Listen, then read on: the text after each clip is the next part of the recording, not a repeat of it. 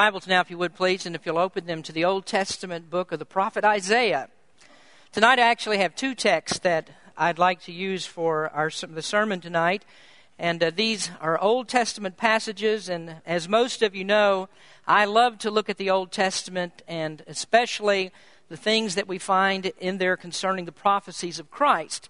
And when we look into the Old Testament, we should understand that our purpose is always to reveal Christ, because He's the theme of every single book of the Bible. Beginning in Genesis and going all the way through Revelation, the revelation of Jesus Christ is the entire theme of the Bible.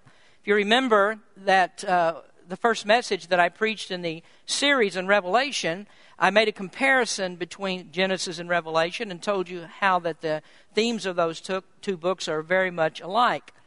Many gospel writers have said, those who have made commentary on Scripture, that the Bible contains a scarlet thread that runs throughout the entire book. It runs from the front to the back. And that scarlet thread is really the story of redemption. It's the revelation of how God would redeem mankind from our sins. And the Old Testament begins to weave that thread in Genesis chapter 3:15, which is a text called the Proto-Evangelium. And that means a prototype of the gospel, or the first preaching of the gospel. And we find in that text a promise that the Savior would come and He would ultimately triumph over evil. Well, the opposition to the redemption of God and God's plan for Christ to come into the world is also revealed in that text. And there it tells us that forever there would be enmity between the seed of the woman and Satan. And of course, the seed of the woman is Jesus Christ. And every step of the way throughout human history, it's been Satan's desire to overthrow God's plan and God's purpose that a Savior would come. But nevertheless, God continued to make that promise, and throughout the Scripture, we find that He tells us again and again that Jesus is coming, and there isn't a text that could declare it any more plainly from the Old Testament than these that we're going to read tonight. This first text is quoted by Matthew in Matthew's Gospel, chapter 1.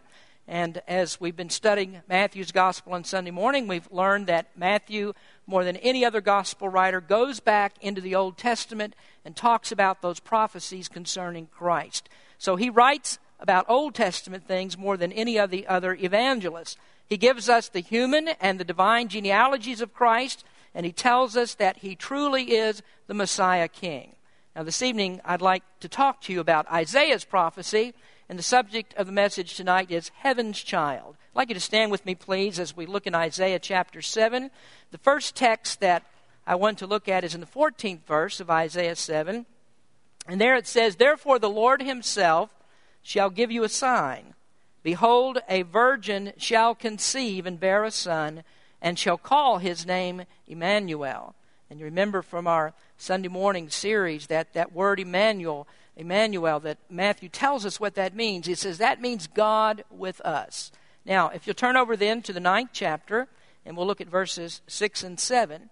And there Isaiah writes, "For unto us a child is born, unto us a son is given, and the government shall be upon His shoulder, and His name shall be called Wonderful, Counselor, the Mighty God, the Everlasting Father, the Prince of Peace.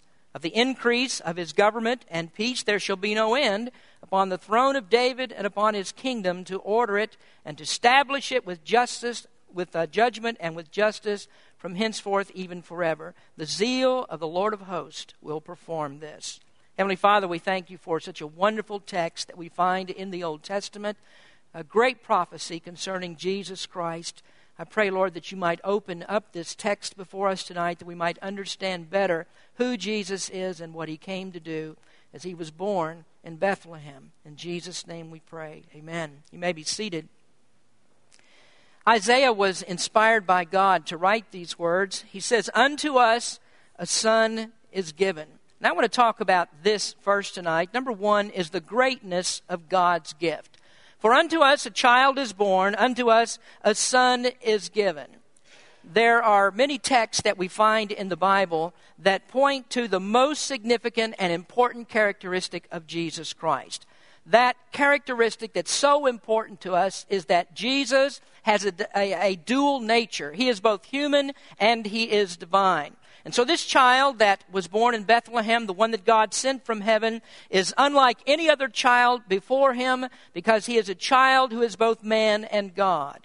In the book of Romans, we find that Paul wrote about the deity and the humanity of Christ and combined them into one passage of Scripture.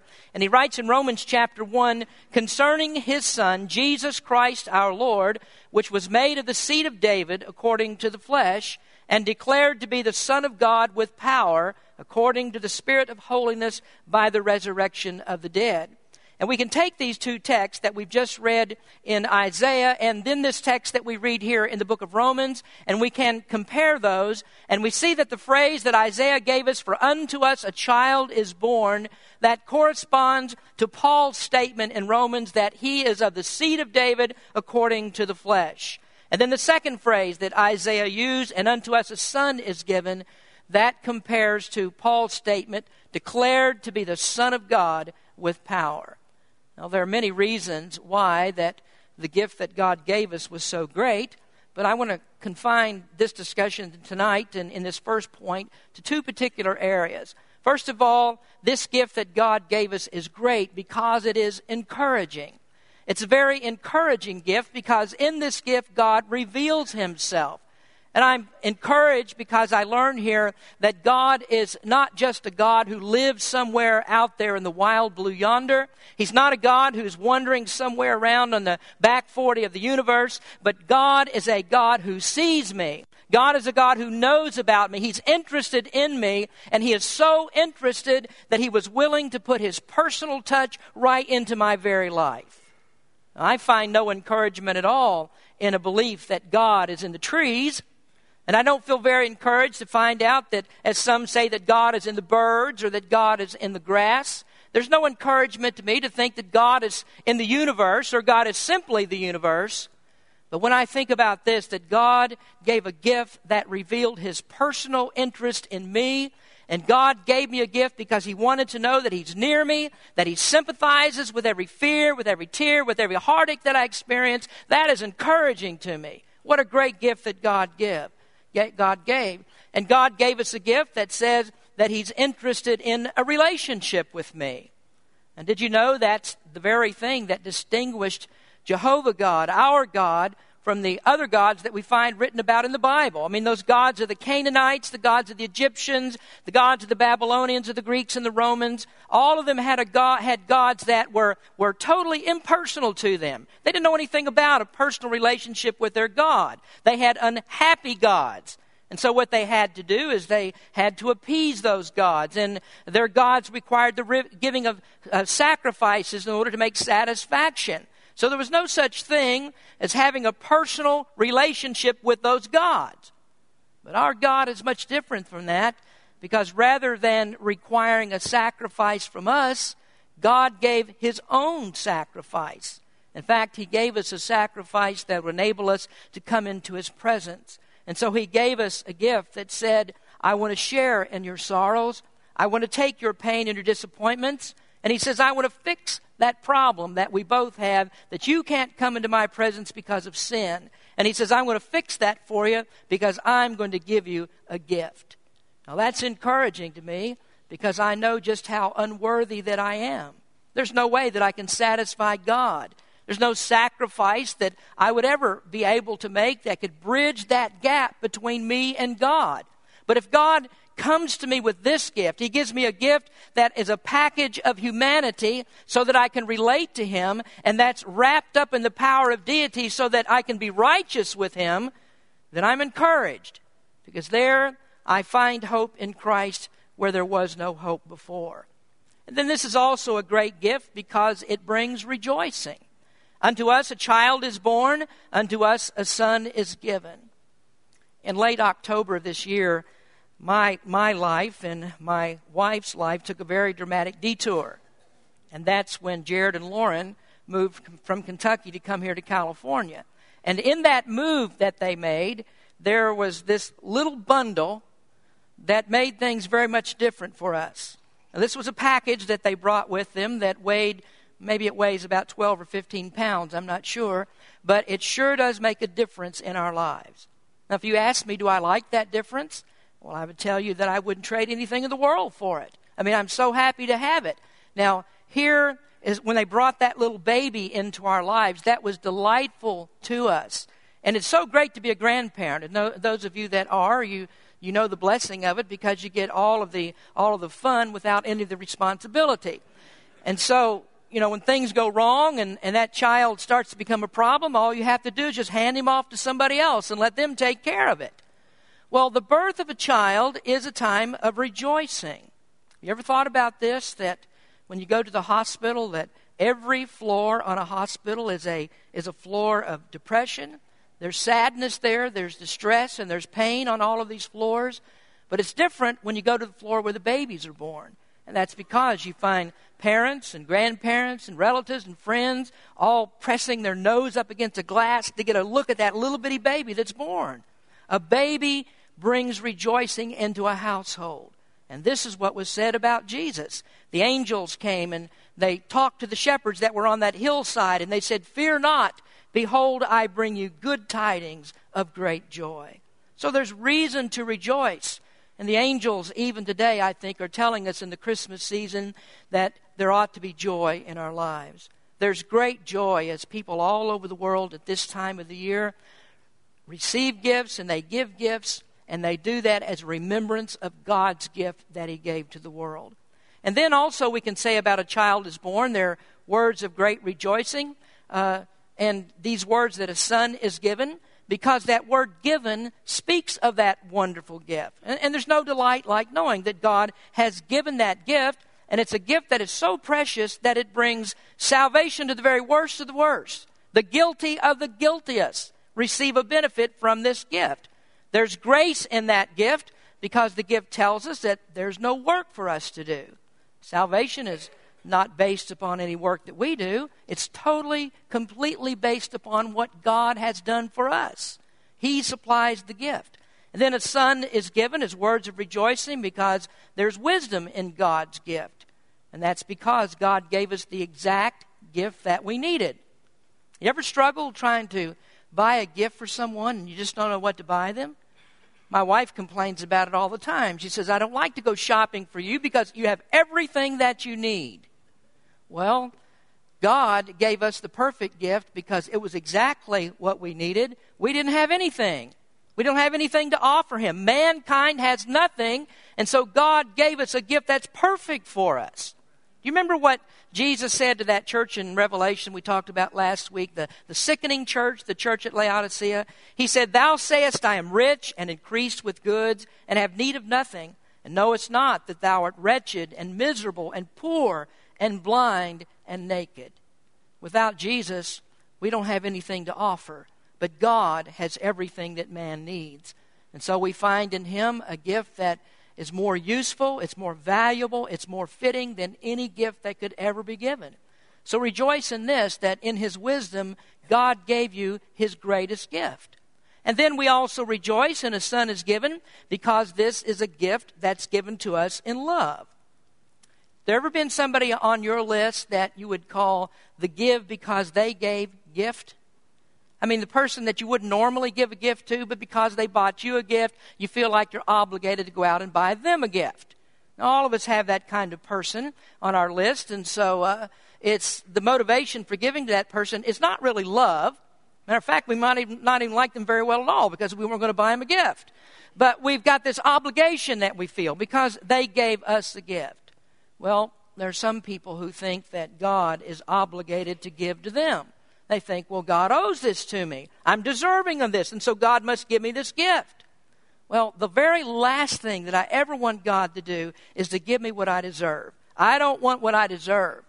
God never gives because we give.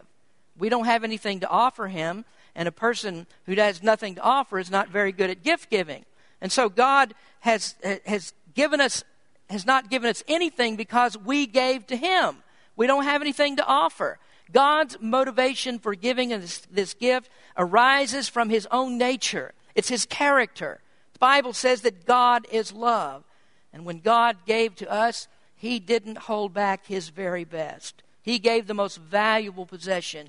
In fact, you remember, God said about Jesus, he said, "This is my beloved Son in whom I am well pleased." So he didn't give us a gift to get something back. This was an act of God's supreme love. It's a love that knows no limits, and it comes from grace that's beyond measure. So there's great rejoicing in a son is given. Unto us a child is born. Unto us a son is given. And that means encouragement for and rejoicing for all of mankind, because that is God's greatest gift. Now, in Isaiah's prophecy, we also see the greatness of God's glory. For unto us a child is born, unto us a son is given, and the government shall be upon his shoulder, and his name shall be called Wonderful, Counselor, the Mighty God, the Everlasting Father, the Prince of Peace. The Apostle John wrote in John 1, "And the Word was made flesh and dwelt among us, and we beheld his glory, the glory as of the only begotten of the Father, full of grace and truth." Jesus truly is the glory of the Father, because as the Scripture says there, he's full of grace and truth. God's glory is expressed in Christ in the names that are given to him. And we find 5 different names that are given to him in Isaiah chapter 9, verse number 6. Now let's take just a moment to look at those names that he's called there. First of all, he's called, or his name is Wonderful. Now some people believe that wonderful is simply an adjective for the next part of that, Counselor. And so they say that Jesus is the Wonderful Counselor. I believe that the King James translators had this right when they put a comma between those two words, Wonderful and Counselor. And what they did was to separate out this word wonderful as a separate name that's given to Christ. Now, we find an interesting scripture in Judges chapter 13 that points out this particular distinction. In the book of Judges, Samuel's parents were visited by a pre-incarnate manifestation of the Son of God. And many of you may remember that's what we call a theophany, or some people call that a Christophany. And that's when we have an appearance of Jesus Christ in the Old Testament before his actual birth in Bethlehem. Well, in Judges chapter 13, verse number 18, it says, "And the angel of the Lord said unto him," the angel speaking to Samuel's father, "And the angel of the Lord said unto him, Why askest thou after my name, seeing it is secret?" Now, the angel of the Lord there refers to Jesus, because here the word angel simply means messenger. And so he says, "Why do you ask after my name, seeing it is secret?" And secret is the very same word that's translated as wonderful in Isaiah chapter 9, verse 6. And so the question then becomes, why do you ask after my name, seeing it is wonderful?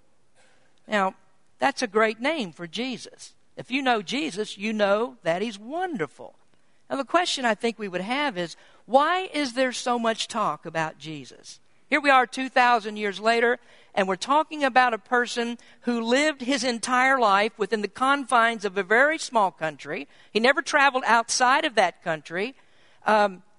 He lived and he died in that place in relative obscurity. And actually, he came to a people and lived among a people, was born among a people that was hated by the entire world and is a reproach to humanity. People today still hate the Jewish people. And so we'd ask a question, why does anybody take notice of Jesus? I'll make the answer very simple for you. If he lives in your heart, you know why. Because he's wonderful. I mean, to think that Jesus loved me so much that he would go to the cross to save me from my sins, all I can say about that, he is wonderful. Then there's a second name, or the second name that's given to him. His name is Counselor. Last Sunday was the anniversary Sunday of the time that I became pastor of Berean. I've been pastoring the church here now for 6 years, and one of the things that I've learned during that 6 years of time is the value of good counsel. Pastoring a church is a tremendous responsibility. And the final decisions for all the ministry that goes on in Berean Baptist Church falls on me. I mean, in the end, it all comes down to me. Harry Truman had a little sign that he put on his desk that said, "The buck stops here." And that's exactly the way it is for a pastor of an independent Baptist church. The buck stops here. Our church government places much confidence and much authority in the office of the pastor. Now, I understand that I have the final authority in the church under the headship of Christ. But I also understand this: I have the authority not to exercise all of my authority. And so what I do is I depend on the good counsel of other people. And I'm so thankful that the Lord has given us deacons that we can depend on. And I listen to them. I listen to what they have to say. We have meetings. And rarely, if ever, do I override the counsel of our deacons. Proverbs says this. It says, where no counsel is, the people fall. But in the multitude of counselors, there is safety. But as good as the counsel of men may be, sometimes the counsel of men fails. That's what happened to Job. I mean, he was surrounded by some very smart men, some brilliant men. But when they gave Job counsel, it wasn't good counsel, and ultimately their counsel failed. Well, whenever you go to Jesus for counsel, you never get a wrong answer. Proverbs says also, there are many devices in a man's heart, nevertheless the counsel of the Lord, that shall stand. I love W.A. Criswell's comment on this verse. He said, God's plans or counsel always succeed because he has the necessary power to bring them about and because they're right. Man's plans are many and uncertain. God's counsel is characterized by unity of purpose and immutability of design. And this is what Jesus came to do. He came to carry out God's immutable plan. And so whenever you go to Christ for counsel, you always get the right advice. Because what he does is he reveals the will of the Father to you. Now you may come to me for counsel, and I'm happy to sit down with you and give you the best counsel that I can. But I will not fail to tell you before you leave my office that you need to go to God. You need to pray for him and seek his counsel, because he'll always give you the right advice. You know, there's a very peculiar phenomenon that goes on in America today. It used to be that if you went to a psychiatrist or you went to a psychologist, that you'd want to keep that information very quiet. It'd be very private. You wouldn't tell anybody that you did that. But today, you know, people start conversations out that way. What does your therapist say about this? Or who is your therapist? Now, Brother Gary, where he's in here somewhere, Brother Gary notwithstanding, if someone were to come to you and say to you, who is your therapist? And you said, Jesus, stand back and watch what their reaction will be. Do you have a therapist? Well, yes, I do. His name is Jesus. He gives me the best advice. Well, Jesus gives counsel, but he never asks for counsel. Here's what Paul wrote. He said in Romans, for who hath known the mind of the Lord, or who hath been his counselor? Did you ever read in the scriptures where Jesus called a meeting of the disciples and he said, what do I do now? What do you think I ought to do now? He never asked the disciples for any advice. When they had the Last Supper, that wasn't a meeting for advice and counsel. Jesus already knows what to do. He has all the right answers. He is the true counselor. He has the correct answer for every single problem in your life. So his name is Wonderful, and it's Counselor. Now, the third name that's given here, his name is Mighty God. You know, I don't know of any Christian denomination who does not teach and believe that Isaiah chapter 9 is actually a prophecy about Jesus. But there are some people who say that they're Christians, but they won't admit this, that Jesus is mighty God. Now, the scriptures do not say he is a mighty God, and neither does it say that he has powers like a mighty God. It says simply he is mighty God. And what that is an affirmation of his deity. He's God in the flesh. Well, some are very confused about that because we also find in Scripture that he's called the Son of God. He's called the only begotten of the Father. And so they try to change that around, and they think that begotten means that he's not the eternal Son, that somehow Jesus was not pre-existent as God. Somehow he's a secondary God, or he has lesser powers. He's a lesser divine being. Well, actually, Isaiah squelches all of that confusion with the next name that he calls him. He says his name is Everlasting Father. That's a prophecy given 700 years before Christ came, and it says to us without question that God the Father and God the Son are co-eternal and co-equal. And that's because of Jesus' very own statement that we find in the New Testament. He says, I and my Father are one. Jesus said nothing about himself that was not perfectly consistent with every word that's written about him in the Old Testament. Now, some of you may wonder, why do I continually emphasize this over and over. In the past few weeks, we've talked about this many, many times. Our study of 1 Corinthians, as we were dealing with the issue of the resurrection, we talked about this. Our study in the book of Philippians, when we speak about the kenosis of Christ in chapter 2. Our study in the book of Revelation, where we've been speaking about Jesus being the Alpha and Omega. All of those scriptures emphasize this very point. Everywhere that you turn in the Scripture, there's this constant affirmation of this point because the Bible wants us to make absolutely no mistake about who Jesus is. We cannot say that He's anything less than God. He is the eternal God. Now, if you don't understand that, if you don't understand who Jesus is, you can't be saved. Now, most of my life I spent in the Bible Belt. And I rarely ran across anyone who didn't agree on this point about the deity of Christ. Just about everyone that I've met in those days had been taught about the doctrine of the Trinity. But I came here to California and I found out that there are many people who are very confused about this. They don't understand who Jesus is. And there's a big question in their minds about whether Jesus is really God. And is there such a thing as the Trinity? Does that really exist? Well, you have to know who Jesus is. Your salvation is dependent upon who Jesus is.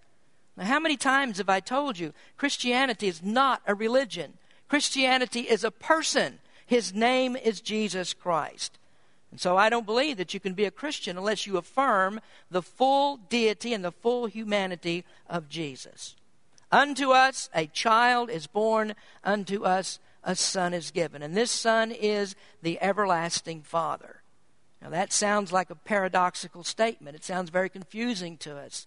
And that's why I say that you need to go to Jesus, and you could not believe it unless you hear Him say it for Himself. Those are His own words. He is the mighty God. He is the everlasting Father. So God's glory, the full manifestation of God, is the revelation of the living Word of God incarnate. And then finally, in this particular area, Isaiah prophesies another name that's given to the child. Another glorious name for Him is that His name is the Prince of Peace. And I suppose that that name is just as paradoxical as the name that's given before it. When Jesus was born, His parents took Him into the temple for dedication. And there was a man who entered into that temple on the very same day. And he'd been told by the Holy Spirit that he would not die until he had seen the Messiah. Until he had actually had the Messiah of the world, the Savior of the world, revealed to him, he would not die. Now bear in mind, that was a prophecy. Christ's coming had been prophesied for 4,000 years before that. And so now this man is told, 4,000 years of human history has passed, but you're not going to die until you see this particular person, until you see the Messiah. Now, I suppose that if you and I were given that information, the very last thing that we would do is go into the temple. We wouldn't go there because this could be the very day that the Messiah is revealed. And that means that I'm going to die once I find out who the Messiah is. So we'd stay away from the temple. But I don't think that Simeon, who was given this word, that he thought about that at all. I think that he expectantly went to that temple often. And he was constantly thinking, today may be the day that I'll understand, I'll see who the Messiah is. And then he knew when that happened, he would depart to be with the Lord. But the point I want to make about this is the prophecy that Simeon made concerning Jesus. Now this is in Luke's record. And Simeon blessed them and said unto Mary his mother, Behold, this child is set for the fall and rising again of many in Israel, and for a sign which shall be spoken against. Yea, a sword shall pierce through thine own soul also, that the thoughts of many hearts may be revealed. Fall and rising of many, a sword shall pierce through thine own soul. That doesn't sound like peace, does it? Doesn't sound like peace at all. And if you follow Christianity down through the ages, you'll find that Jesus is never associated with peace. His people were persecuted. Those who follow him have always been persecuted. And even those who claim to be his followers became persecutors themselves. During the Middle Ages, there were military campaigns that were made by the Crusaders. And they went to Israel and to other parts of the world. And they went there with the purpose of beating back Muslim opposition to Christianity. But in the process, they also fought against Jews. And they fought against Greek and Orthodox Catholics. And they fought against our Baptist forefathers. Brother Dalton, I'm not sure why we use the name Crusaders for our basketball team, but they fought against us. And in fact, they fought against anyone who stood in the way of Roman Catholicism. And did you know that in return for their service, for killing all of these different people who stood up against them, that the popes granted them forgiveness from their sins? In Israel, we visited one of their fortresses called Belvoir. It's located, we had a picture up here, it's located high up on a mountain here that overlooks the Issachar Plateau. That was built in the 12th century. This other picture is the picture of the entrance into it. But the Crusaders were known for anything but peace. They slaughtered people without mercy. And you go to Israel today and you find out that those Crusaders are still held in contempt by the Jewish people. They still remember what happened to them because of them. So the question is, how could we ever say that Jesus is a Prince of Peace? How could you ever believe that? There is no peace associated with him. And in fact, the prophecy that was given to Simeon was a prediction against the Jews for their rejection of the Messiah. I mean, right there, that temple that they were standing in, because of Jesus and the rejection of Christ, that temple was torn down. It was destroyed. And in addition to that, the walls of Jerusalem were torn down. How can you say that Jesus is the Prince of Peace? Well, actually, we find the answer to this in the 7th verse of chapter 9. It says, "Of the increase of his government and peace there shall be no end, upon the throne of David, upon his kingdom, to order it and to establish it with judgment and with justice henceforth even forever. The zeal of the Lord of hosts will perform this." Now, what does Isaiah's prophecy reveal? Well, it revealed the gift of the child. It reveals the glory of Christ. And now finally, it also reveals the government of the king. How does Jesus bring peace? Well, we could talk about peace as we think about the calmness and the quietness that Jesus can bring to our soul. We can speak about how Jesus has removed the enmity that we have against God, and thereby he reconciles us to God, and so we have peace with God. We can talk about how Jesus' death on the cross appeased God's wrath by Jesus becoming a propitiating and justifying sacrifice for us. All of that brings peace. But the peace that's spoken of here is mainly governmental peace. And that is that Christ will establish a kingdom where peace is perpetuated. And his kingdom will be unlike any other kingdom that's before it, because here is a kingdom that's not kept by war and bloodshed. All other kingdoms of the world are kept that way. The peace is kept by war and bloodshed. Now that was the very mistake that the popes made and the Crusaders made. What they tried to do was to establish Christ's kingdom on earth without Christ. And so they came and they desired to rule and reign in his place. And even today, the Pope calls himself the Vicar of Christ. And that means that he stands in the place of Christ. Well, when Christ comes to establish his peace, he doesn't need anyone to stand in his place, because he will stand in his place. He'll come and he'll rule here. He's the mighty sovereign over the entire universe, and he's going to come and sit on his throne. Now, we call that the throne of David. But David was only keeping the throne warm because he was waiting for the time that the King of Kings and the King of the everlasting kingdom would actually sit upon that throne. In the book of Revelation it says, "And the seventh angel sounded, and there were great voices in heaven saying, the kingdoms of this world are become the kingdoms of our Lord and of his Christ, and he shall reign forever and ever." Now, what is the character of this kingdom?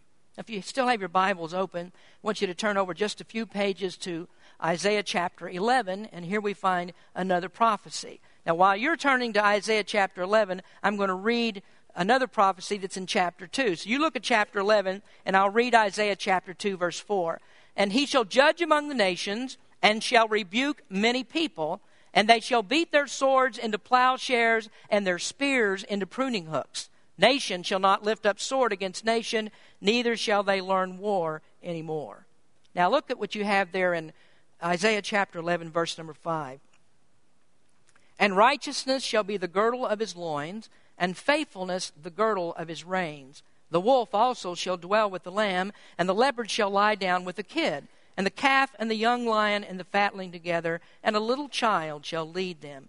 And the cow and the bear shall feed, their young ones shall lie down together, and the lion shall eat straw like the ox. And the sucking child shall play on the hole of the asp, and the weaned child shall put his hand on the cockatrice den. They shall not hurt nor destroy in all my holy mountain, for the earth shall be full of the knowledge of the Lord as the waters that cover the sea. So the character of Christ's kingdom is that his government will be a government of peace. And we're talking here about a complete peace, because not only is there peace among mankind, but there's also peace in the animal kingdom. There'll be perfect peace even in the animal kingdom. Most of you probably remember that last year on Christmas Day, there was a group of young men that went down to the San Francisco Zoo, and they were taunting one of the tigers there. And that tiger leaped a 12-foot enclosure and mauled a 17-year-old boy to death. Even Siegfried and Roy, who are called the masters of the impossible, among a few other names that I could think to call them, but they found out that it's impossible to undo what sin did in the animal kingdom. And so I would not advise you to climb into a cage with any wild animal. In fact, if you come over to my house and you see Lauren's so-called domesticated house cat, I would not advise you to fall asleep on the couch with that cat around. You just don't know what's going to happen. There is no peace in the animal kingdom, and there is no lasting peace among men until Jesus comes to establish this eternal world government, this eternal kingdom, everlasting kingdom that he's going to settle. Now, the new president that we have, he may decide that he's going to negotiate with terrorists if he likes, but there's never going to be any peace among men until Jesus establishes his throne. So the character of Christ's kingdom is one of complete authority where all men live in peace until such a time as God decides to remove his hand and he allows Satan to come back and then to try to threaten that peace. And man will start to act according to the sinfulness of his heart again. But what Jesus will do before they ever have a chance to rise up against him, he'll squelch that entire rebellion and destroy them before it starts. And then God destroys the earth with fire. He brings in the new heaven and the new earth. And then Christ's kingdom becomes an everlasting kingdom. And it's the very last government that this world will ever know. At Christmas time every year, choirs all over the world sing Frederick Handel's great oratorio, The Messiah. Now really, if you didn't know, the Messiah has much more to say or much more to do with Christ's second advent than it does his first advent. And that's shown to us by Handel's greatest part of that oratorio called the Hallelujah Chorus. Now most of you have heard that. In the Hallelujah Chorus, Handel quotes first of all from Revelation 19 verse 6. He says, Alleluia, for the Lord God omnipotent reigneth. Then he quotes from Revelation 11:15. The kingdoms of this world have become the kingdoms of our Lord and of his Christ, and he shall reign forever and ever. And then he ends that with Revelation 19 verse 16, King of kings and Lord of lords. And that's the government of Christ. He's King of kings and Lord of lords. So we have this scarlet thread of redemption that runs all the way throughout the Bible. It goes from cover to cover. It begins in Genesis. It runs all the way to the book of Revelation. It brings in the promise of the first advent. For unto us a child is born, unto us a son is given. And then it ends in the everlasting kingdom of our Lord Christ. Now here is the last thought for this particular Christmas message. The first advent was to establish the kingdom in our heart. The second advent will be to establish the kingdom of heaven. In that first advent, Jesus came into the world. He was meek and he was lowly, and he came that first time to die for our sins. And what he did was to establish the kingdom in our heart. By our faith in him, that kingdom is established. But in the second advent, Jesus comes back with power and authority. And he does not come to die that second time, but he comes to rule in a kingdom that will never end, so that he is forever King of kings and Lord of lords. Now, the hymn writer said this, I thought a very good word. Someday the silver cord will break, and I no more as now shall sing. But oh, the joy when I awake within the palace of the King. And I shall see him face to face and tell the story, saved by grace. Our text says, for unto us a child is born, unto us a son is given, And the government shall be upon his shoulder, and his name shall be called Wonderful, Counselor, the Mighty God, the Everlasting Father, the Prince of Peace. And friends, that's the one I serve, and I hope he's the one you serve, King of Kings and Lord of Lords. That's heaven's child. Let's pray. Heavenly Father, as we come to you tonight, we thank you for this wonderful text in the Old Testament, how it points to Jesus, who is the greatest King of all kings, and how we do look forward to that second advent. First one has come and passed, and in that you died as a sacrifice for our sins, and I pray, Lord, that everyone here may have faith in that sacrifice. And now, Lord, we look for that second coming. We look for the time when Jesus will establish a kingdom upon this earth that will last forever. And Lord, we do want to serve you as our King of all kings. Bless in this invitation tonight. In Jesus' name we pray. Amen. Let's